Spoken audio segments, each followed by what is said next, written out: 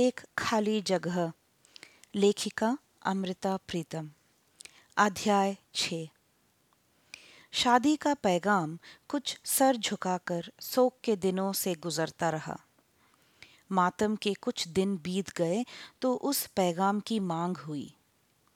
रस्म हो लेकिन बहुत साधारण सी, कोई चहल पहल ना हो। वैसे ही हुआ। सिर्फ मुक्ता की माँ ने कुछ रस्में जो अंदर बैठकर की जा सकती थी वे चुपके से कर ली। और मुक्ता जब हवन की अग्नि के पास से उठकर सवेरे के पहले पहर में दिलीप राय के साथ उसके घर आई, कुछ थोड़ी सी रस्में जो अंदर बैठकर की जा सकती थी दिलीप राय के माँ ने कर ली।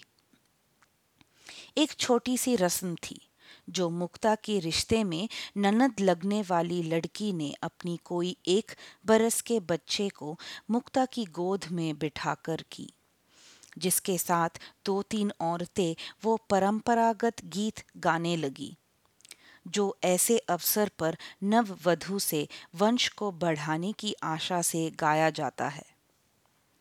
मुक्ता के सिर का पल्ला जरा नीचे सा था, पर परंपरागत घूंघट जैसा नहीं था।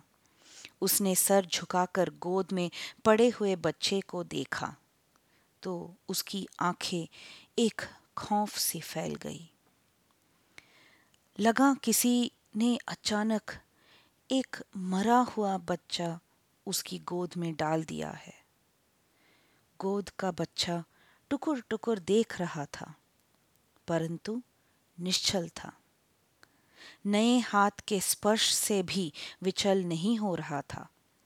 शायद मुक्ता की बाहों में पड़ी हुई लाल रंग की हाथी दांत की चूड़ियों को नए खिलौने की तरह देख रहा था। 2-3 औरतें वो गीत गा रही थी, पर भरी हुई आवाज से। गीत के सारे अक्षर टूटे हुए पंखों की तरह हवा में हिलते रहे। दिलीप राय की माँ इस शुभ अवसर पर कोई अपशकुन नहीं करना चाहती थी, इसलिए आंखों का पानी आंखों में ही लौटा लिया। पर इस समय पिछले दिनों हुई बच्चे की मौत फिर जैसे ताज़ा होकर सबकी आंखों के आगे आ गई। एक हसरत भी कि आज के दिन उसी बच्चे को मुक्ता की गोद में डालना था।